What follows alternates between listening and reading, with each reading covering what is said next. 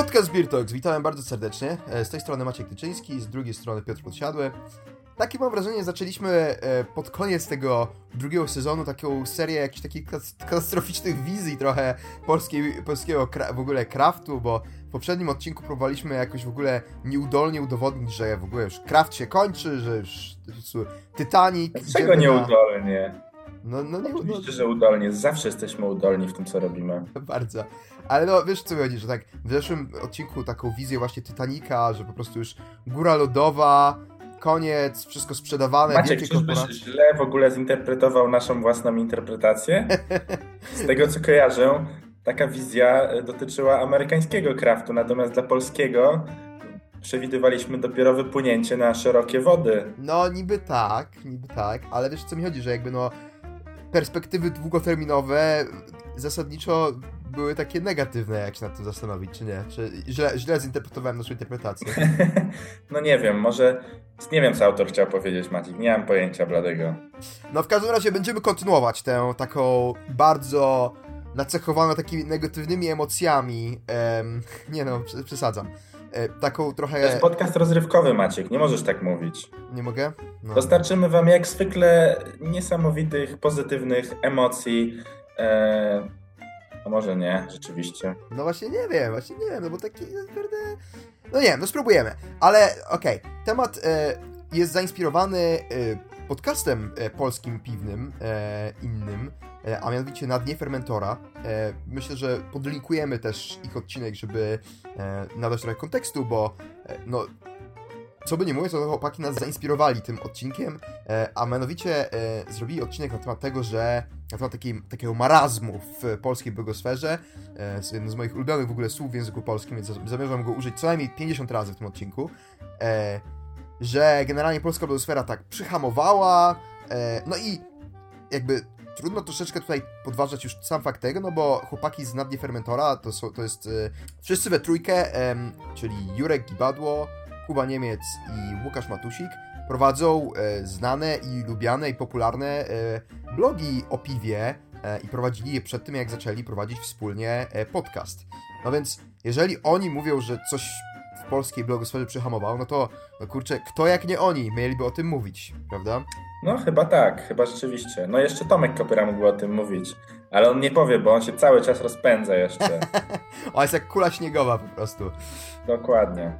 No ale okej, no ale dobra, to zanim to w ogóle zgadzasz się, Piotrek, że nastąpiło wyhamowanie? Zauważyłeś coś takiego, czy... To znaczy zależy, jak tutaj rozumieć to wyhamowanie, bo jeśli chodzi o wyhamowanie na przykład jakościowe albo jakieś innowacje, jeśli chodzi o wpisy na blogach i tak dalej, to ja to zauważyłem już, bym powiedział, dawno. No właśnie... Myślę, że w zasadzie zresztą to, co w zamierzchłym odcinku 10 kiedyś żeśmy przywoływali, to w zasadzie, że to było poniekąd przyczynkiem do stworzenia podcastu, którego właśnie słuchacie, że po prostu znudziło nas troszeczkę to, co się już w tej blogosferze non-stop przewijało, czyli to, co zresztą chłopaki mówią, no recenzje piwa takie, no jak z szablonu, kogo to tak naprawdę interesuje. No natomiast w takiej kwestii wiesz, pojawienia się chociażby nowych blogów, tego typu rzeczy, no to cały czas chyba tam jakoś rośnie, tak? No jest tego chyba nawet cały czas mniej więcej rośnie tak proporcjonalnie chyba albo nawet szybciej niż powiedzmy ilość nowych browarów, tak? Rzemieślniczych w Polsce. Ja myślałem, że porównasz bardziej do ilości osób w ogóle jakby zainteresowanych piwem, no bo to jest jakiś tam... A tutaj to nie wiem, trudno to jakieś twarde dane, tak? No blogów jest tak nieco ponad 100 chyba, browarów też, więc w sumie czyli każdy browar mógłby mieć swój blog. Z tego co zrozumiałem z odcinka, chłopaki jakby mówią o tym, że właśnie, że trochę jest taki, że tak przyhamowuje, że kiedyś to było tak, że właśnie, że jak bloger coś napisał, to jakby, że był przekaz i później byli odbiorcy i odbiorcy reagowali na to, co przekazał i jakby teraz jest tym coraz trudniej. No i właśnie mam wrażenie, że tak to, co się przewija jakby takim trochę motywem przewodnim tej ich tezy, którą stawiają, tego wyhamowania, jest właśnie to takie jakby przeświadczenie, że to wszystko się sprowadza do popularności, tudzież do właśnie zdobywania reakcji na twórczość. I jakby Ja nie twierdzę, że jest coś w tym złego, bo no, sami coś tam tworzymy i wiem, że zawsze jest mi bardzo miło, jak właśnie, czy pojawi się jakiś komentarz, czy ktoś tam coś do nas napisze, a propos tego, co zrobiliśmy, wyrazi się na temat, to jest, wiadomo, bardzo, bardzo fajne i bardzo miłe i zawsze przyjemnie się jakby, no bo to jest taki wymierny jakby, no kurczę, zrobiłem coś i jest reakcja. I wiem, że łatwo jest Akcja, trochę reakcja. wiem, że takie to jest. Łatwo jest trochę wpaść w taką właśnie pułapkę, że czekamy na reakcję i tak dalej. Tylko, że moim zdaniem to jest wszystko takie błędne koło. I zamierzam to udowodnić za moment, O, bo żyjemy w czasach postprawdy, prawda? ojejku, ale poważnie zaczynasz. Miał być Jak już rozrywkowy odcinek, a nie nie będzie rozrywkowy odcinek. postapokaliptyczna, postprawda. No właśnie mówiłem od początku, że Jeszcze będzie może post do tego dodasz, tak? Że w ogóle bez jedzenia, no super. postprawdy, żyjemy w czasach. Nie no, ale chodzi mi o to, że jeżeli, że Prawda jest w postach, tak? Na Facebooku. jeżeli spojrzymy na generalnie Próbuję na rozbroić tę powagę, no ale tradycyjne media, jeżeli spojrzymy na tradycyjne media, tak, to no przez ostatnich kilkanaście lat, no można było zauważyć, no jakby to jest, jakby wszyscy o tym mówią i trudno się z tym nie zgodzić, że generalnie następuje spadek ilościowy takiego jakościowego dziennikarstwa, typu reportaże, jakieś analizy, specjalistyczne dziennikarstwo, czy nawet, wiesz, wśród jakichś tam agencji newsowych i tak dalej, że o ile kiedyś przez to oni byli popularni, tudzież przez to na tym zarabiali pieniądze i na tym jakby jedne były lepsze od drugich, no że właśnie cechowały się rzetelnością, jakimś właśnie takim, generalnie rzecz biorąc, jakością przekazu, tak? No ale jakby przez to, że pojawiła się też alternatywa do tego, czyli różne tego typu BuzzFeedy, jakieś listy 10 najlepszych czegoś, rankingi i po prostu nagle okazało się, że w takim środowisku internetowym, tudzież troszeczkę ze zmieniającą się też populacją odbiorców tych treści, no zaczęło się okazywać, że kurde,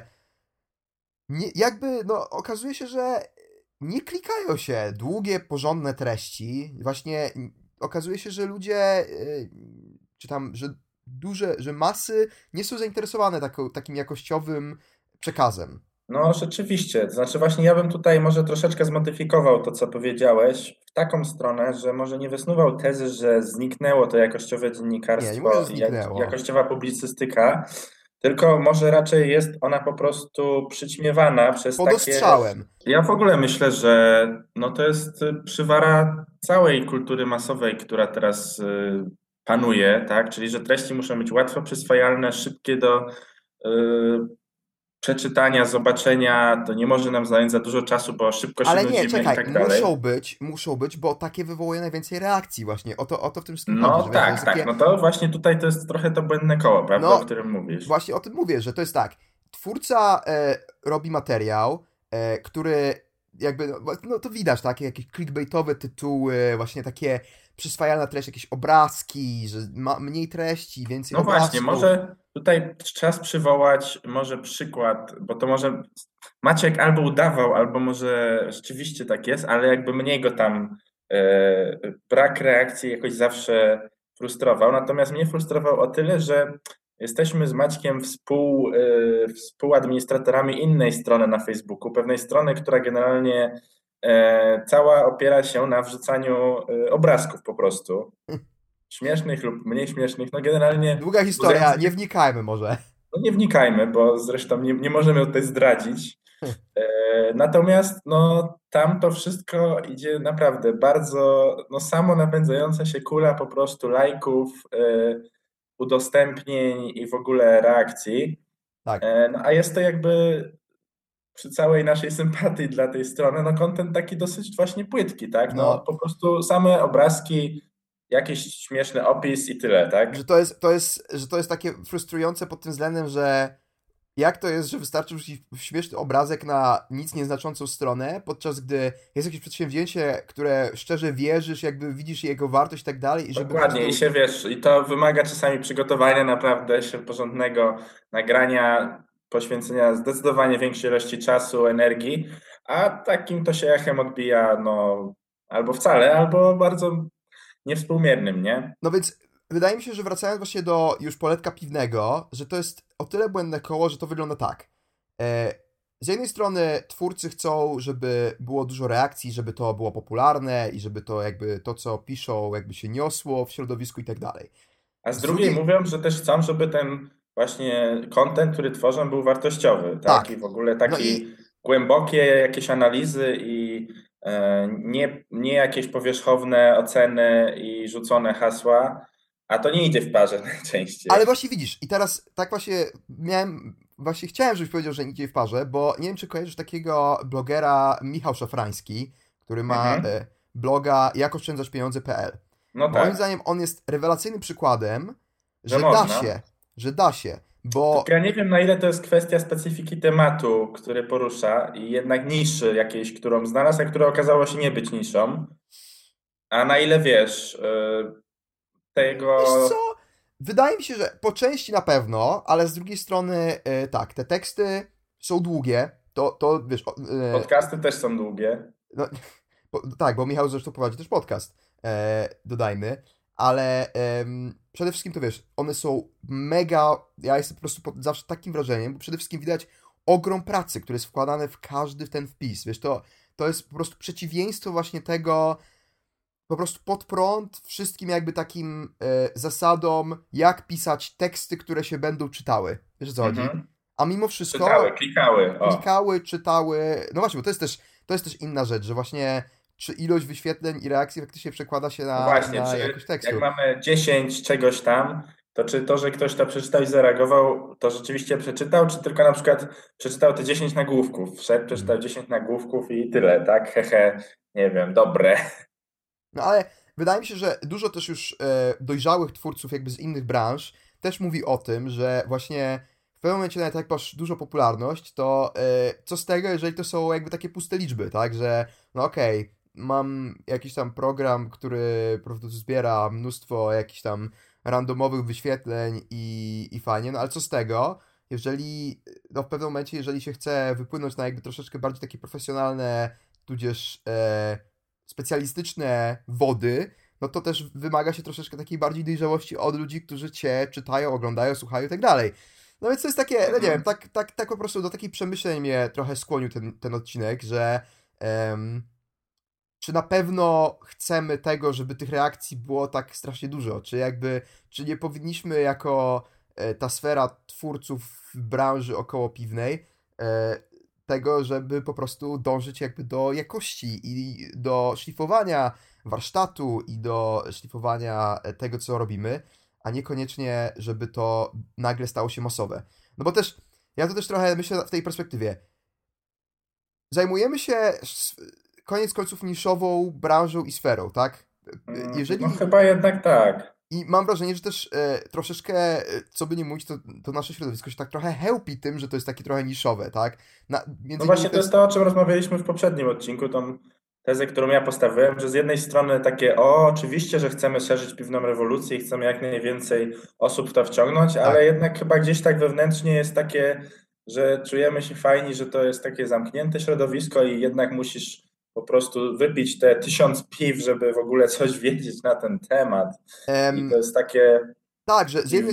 z jednej strony wszyscy mówią, no jasne, super, trzeba wychodzić do nowych ludzi i tak dalej, ale z drugiej strony każdy ma tak z tyłu głowy takie poczucie, o, jesteśmy częścią jakiegoś takiego elitarnego klubu, który wie coś więcej, nie? No No, i ale to chyba nie wiem, czy to nie jest w ogóle specyfika no, takich jakichś grup zainteresowań. na pewno, tak mi się wydaje. No tylko właśnie, że na tym stąd cała ta dyskusja właśnie, czy to wyhamowanie jest kwestią marazmu, czy to jest po prostu naturalna kolej rzeczy, jeżeli się chce robić jakościowe treści. No i No tyle. rzeczywiście, no coś, czego się zawsze śmiejemy, no można kogoś w ogóle niezainteresowanego piwem skusić, nie wiem, tekstem 10 najdziwniejszych piw świata. Tak.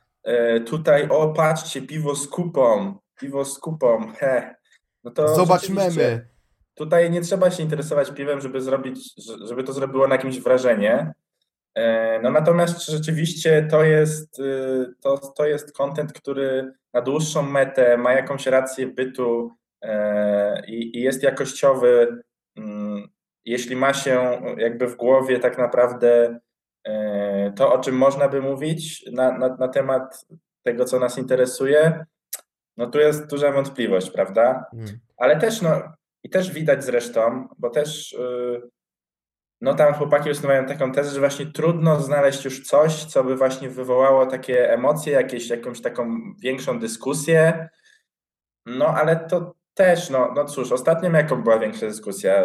Ostatnio jakiekolwiek Sztosy. większe dyskusje są o cenach tak naprawdę, tak? Że Tak. a to, że sztosy muszą być drogie, a to właśnie, że tutaj Cormoran Gate i tak dalej, znaczy Imperium Prunum, no czyli to jest taki, no tylko, że tak naprawdę ten temat już też się trochę wyeksploatował. Tak. I To teraz już jak było, ktoś... to już wszystko było, tylko że wcześniej. Tylko że, no, co z tego? Jakby, no, jakby... To pokazuje, wiesz, że żeby jakieś naprawdę to reakcje wzbudzało takie silniejsze i emocje, no to musi być już coś takiego naprawdę mocnego, tak? Nie wystarczy napisać, że o, to piwo jest niedobre i nagle będzie, o Jezu, nie no, przecież jest dobre, co ty w ogóle? I wielka tutaj dyskusja. No to już nie te czasy chyba rzeczywiście, tylko trzeba coś odwalić, no w zasadzie coś takiego, jak właśnie w sumie robi Tomek Kopyra, on no celowo, tak, prowokacyjnie rzuca takie hasła co jakiś czas, bo jemu jest jak najbardziej na rękę, a blogosfera i w ogóle ten światek się gotuje, ale no mówię, no to już pokazuje, że trzeba się naprawdę uciekać chyba do takich jakichś radykalnych twierdzeń punkowych, tak, żeby to miało w ogóle jakiś taki szerszy odzew.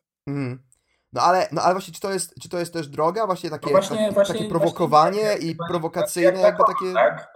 Dla kogoś, kto na tym zarabia, no to może jest, pewnie jest. Ale no nie wiem, czy my czujemy potrzebę, żeby takie jakieś nagle wyjechać z jakąś super radykalną tezą? Oczywiście. Może jakbyśmy byli o niej przekonani, no to tak, Może. ale tak dla samego Plus, po prostu... ja bym jeszcze powiedział jedną rzecz, bo to kiedyś bardzo fajny tekst właśnie, nie wiem nawet czy to nie był Michał Szafrański, który o tym pisał, ale nie jestem pewien, że bardzo łatwo można ulec takiej iluzji właśnie, że na przykład ludzie komentujący to jest jakby opinia wszystkich, którzy przeczytali jakiś tam tekst, czy tam dotarli do jakiejś twórczości, podczas gdy jak się faktycznie wejdzie w statystyki, to się okazuje, że zwykle jakby ta społeczność komentatorów, czy jakby takich aktywnych jakby ludzi, którzy oddają z powrotem jakby coś twórcy, no to jest zwykle promień jakiś tam 1% czy coś takiego w ogóle ludzi, którzy do tekstu dotarli, tak? I też łatwo można sobie, że o kurde, że to jest opinia, nie? O tym, co zrobiłem. No, a to też do końca nie jest tak, prawda? No, na przykład wydaje mi się, że ja też o sobie mogę indywidualnie powiedzieć, że no jestem odbiorcą bardzo wielu treści związanych z piwem, czytam sporo jakichś tekstów właśnie i na blogach, i jakichś artykułów i tak dalej. A prawda jest nie taka, komentujesz potem, prawda? a prawda jest taka, że komentuję to właściwie nigdy, tak? Bo w ogóle nie czuję takiej tak potrzeby. samo. W ogóle nie mam potrzeby skomentowania czegoś pod tekstem, dlatego też rozumiem innych, którzy takiej potrzeby nie czują, tak? Ja akurat no tutaj o tyle, że mamy właśnie taką platformę, jak jest Beertalks, że jak nas coś, prawda, zagotuje czy coś, to zawsze możemy się troszeczkę powentylować tutaj, no ale no właśnie no, ja naprawdę ani nie lubię jakiejś takiej komentarzowej polemiki, bo uważam, że ona jest taka też płytka swoją drogą, plus po prostu no, zwykle nie mam czasu najzwyczajniej w świecie się w to bawić, nie? I do tego się to sprowadza. Jeszcze jedną rzeczą, którą moim zdaniem też chłopaki dobrze tam zdiagnozowali i coś chyba o czym też mówiliśmy w tym odcinku 10 dawno temu, to jest to, że właśnie przez to, że to środowisko jest takie trochę zamknięte i każdy trochę siebie zna i że większość takich, szczególnie tych blogerów, takich, którzy już prowadzą, jakby mają swoją popularność, bo robią to od kilku lat, teraz już otwierają puby, jakieś inne inicjatywy, browary, znają się wzajemnie. I właśnie chyba to Jurek właśnie powiedział o tym, że o ile parę lat temu jakby nie miał większego problemu, żeby tam jakąś szpilę komuś wbić, no to teraz po prostu jakby trochę nie wypada, trochę nie wypada i to ja też to rozumiem, bo właśnie mówi, że to jest takie, żeby nie psuć jakby takich relacji też wewnętrznie. Już nie mówiąc o tym, że te relacje, jak kiedyś to się polegało na zwykłej jakiejś takiej no my piszemy o tym, ty piszesz o tym, no to teraz to często są też jakieś relacje biznesowe, no i najzwyczajniej w świecie głupio by było je zaprzepaszczać przez to, że chce być bardziej kontrowersyjny albo wylać z siebie jakąś tam frustrację, nie? No tak też to rozumiem. Ale z drugiej Aha. strony wydaje mi się, że to też troszeczkę się sprowadza do tego, że to środowisko mimo wszystko cały czas słabo podchodzi do krytyki generalnie. No to na pewno, ale w ogóle wiesz, no ja bym się tutaj też odniósł do tego, że też to, co niejednokrotnie mówiliśmy, zresztą dzisiaj już też do tego nawiązywałem, tak, czyli do tych recenzji piwa. No umówmy No, się, chyba każdy, no mogę się mylić, bo nie śledzę tak super od początku i na bieżąco blogów, chociażby chłopaków właśnie na Dnie Fermentora, ale no każdy taki blog zaczynał jakoś mniej lub bardziej w oparciu o recenzje piwne. I o to, że taki a taki browar potem taką recenzję udostępnia, o patrzcie tutaj ktoś tam tak ocenił nasze piwo, no najczęściej udostępniają chętnie, jeśli ta recenzja jest pozytywna, to no, jest sprawa oczywista. No i dopiero tak naprawdę z czasem można zainteresować jakimiś innymi tematami i sobie pozwolić na inne tematy, powiedzmy w takiej formule, jak my to robimy. Czyli nie stricte związanym z jakimś konkretnym piwem, tylko z jakimś tematem piwnym. mhm, No bo tutaj już nie ma specjalnie, nie jest w niczym interesie to udostępniać, tak? no nie. No bo umówmy się po co, no bo po co? Można sobie posłuchać i tyle obejrzeć, przeczytać. Ale właśnie no też się myślę, trzeba właśnie pójść na jakiś kompromis i się z tym pogodzić, prawda? Że Tak. no albo robimy jakąś treść, która będzie udostępniana i jest sprawdzony przepis po prostu, jak to robić, tylko czy to na pewno będzie ciekawe i to, co byśmy chcieli robić, no albo troszeczkę właśnie się jakoś może zluzować i nie spinać tak na te reakcje i tak dalej, a zrobić coś tak, co naprawdę co akurat nas natknęło, żeby powiedzieć, napisać i co nas zainteresowało, czym byśmy się chcieli podzielić, no nie? Moim zdaniem i poza tym ja bym powiedział, że tak, jeżeli ktoś uważa, że właśnie, że ma jakiś taki kryzys twórczy, blogowy i tak dalej, to chyba jedynym przepisem, żeby z tego wyjść, tudzież jakby, nie wiem, tak mi się wydaje przynajmniej, że ja jako odbiorca uważam, że to działa, to jest po prostu włożyć w jakiś temat mnóstwo pracy, no bo to po prostu to działa, no najzwyczajniej w świecie działa. Moim zdaniem świetnym przykładem jest tego ten blog Piwna Zwrotnica, tak?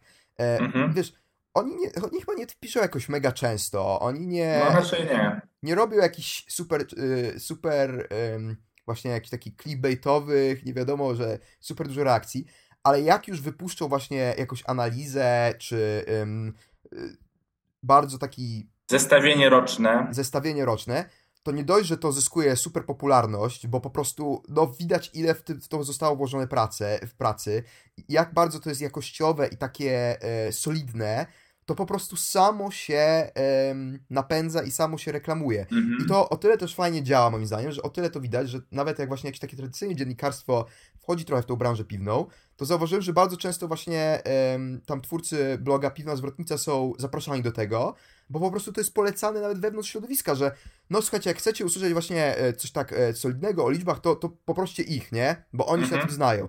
I to po prostu działa, więc naprawdę jakbym miał dać nie jako twórca, ale jako odbiorca blogów jakąś radę, to naprawdę bardzo bym chciał widzieć coraz więcej właśnie pójścia w taką strefę jakościowo złożoną, a mniej w taką no kurde, trzeba coś opublikować, nie? No tak, tak. I wiem, No że to my, nie jest proste, no, bo my też czasami tak mamy, wiesz, czasami przecież no mamy, ale wtedy czasami nie publikujemy na tak, przykład. no czasami są tygodnie, że po prostu nie wiem, no jest napięty grafik, obydwaj mamy i ciężko się złożyć i wydaje mi się, że wtedy właśnie czasami jest tak, że lepiej nic nie opublikować niż opublikować coś słabego, aczkolwiek też na pewno się zdarzało, nie? Opublikować tematy, na które byliśmy słabe przygotowani albo coś, bo po prostu, no bo już nie było jakiś czas temu, albo no wypadałoby coś publikować, więc nie Mhm. jest proste, jakby też nie mówię, że jesteśmy bez skazy w tym wszystkim, Na ale, pewno nie. mówię, ja osobiście bym bardzo uważam, że jest naprawdę jeszcze duże pole do popisu właśnie w takim jakościowym, wymagającym głębokiego researchu tematu, No jakichś tak, bo to się tak reportaży. wydaje, prawda, że o Jezu, już wszystko zostało napisane. No nie wiem, o Jezu, o wadach, o piwie, no tak, no przecież już każdy napisał o tych wadach w piwie, z czego się biorą, czy co, ale myślę, że nie jeden Birgit z przyjemnością by poczytał więcej niż na jakiejś infografice po prostu jakąś dogłębną analizę jakiejś, wiesz, konkretnej wady, na przykład taką naprawdę od A do Z, zebrane z różnych źródeł informacje, niż pobieżne... Albo stary, mam lepszy pomysł nawet. Zrobienie takiej serii, że wiesz, piwa, które się dostały na rynek z wadą, że rozmów z twórcami tych piw jakby co mogło pójść nie tak. Kurde, zajebiste. To wiesz jak to jest. Oczywiście, że nic nie poszło nie tak. Jaka wada? O co chodzi? No ale widzisz, i tutaj wracamy do tego problemu, którym jest właśnie to akceptowanie krytyki przez środowisko. No tak. Bo moim zdaniem właśnie, no może, to by naprawdę mógł być bardzo ciekawa seria i nie dość, że właśnie by pokazał właśnie taki dystans i taka dojrzałość, to jeszcze ktoś inny mógłby się na podstawie tego nauczyć. No kurde, same plusy tak naprawdę dostrzegam czegoś takiego. No ale właśnie to wymaga przygotowania, to wymaga wyjścia jakby poza tylko własną opinię i własny pogląd, ale też pytanie innych osób. Plus, no właśnie tego, żeby namówić inne osoby do tego, do jakby takiego otwartego przyznania się do tego, tak, ta wada była, z czego to mogło wynikać, nie? I jakby niekoniecznie mówienie, że wow, w ogóle, ale koszmar, nie? Tragedia, tylko, no wydaje się taka trochę refleksja na ten temat. Mhm.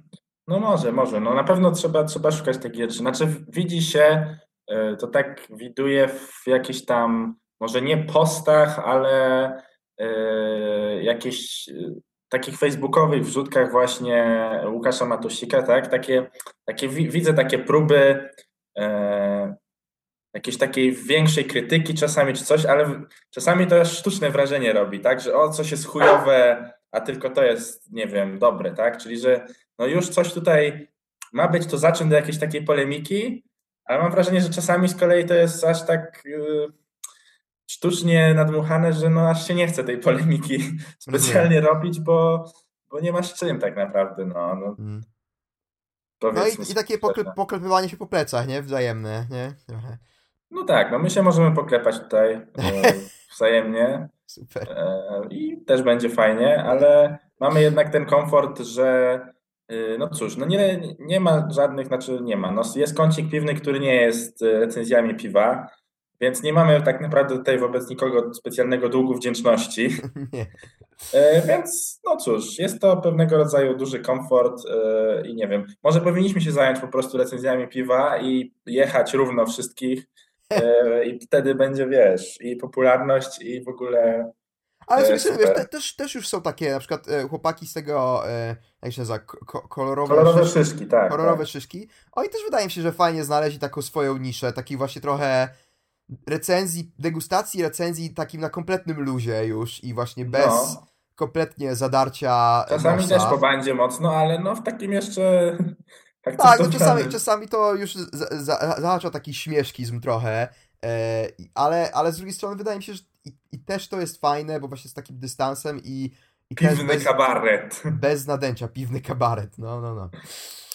Także co, jak zwykle też naszych słuchaczy zachęcamy do oczywiście reakcji. Only love reactions. No i oczywiście zachęcamy do słuchania Na dnie fermentora. Wydaje mi się, że bardzo fajnie, chłopaki, że wzięliście na klatę właśnie taki temat. Tym bardziej, że... bardzo fajnie, że wzięliście na klatę opinię, że za długi i że jest już 45 minut. Tak? Ty jesteś w teamie, że za długo było? Tak. Ja uważam, że jak im tak to pasowało, to niech tak robią. Ale przede wszystkim uważam, że też należy docenić to, że wiesz, wszyscy właśnie we trójkę siedzą w tym środowisku już od dawna. Myślałem, że wszyscy siedzą i rozmawiają w trójkę. Nie, wszyscy są w tym środowisku. Trzeba docenić, że wzięli i usiedli. Nie, no ale wiesz co, że wszyscy są w tym środowisku, wszyscy mają blogi i tak dalej i dostrzegają potrzeby rozmawiania o czymś takim i dzielą się swoimi refleksjami, co jest takim, nie wiem, ja uważam, że to jest fajne. No jest. Cool. Tak, no to poklepaliśmy po plecach. No, także do usłyszenia w przyszłym tygodniu, trzymajcie się, na razie. Cześć.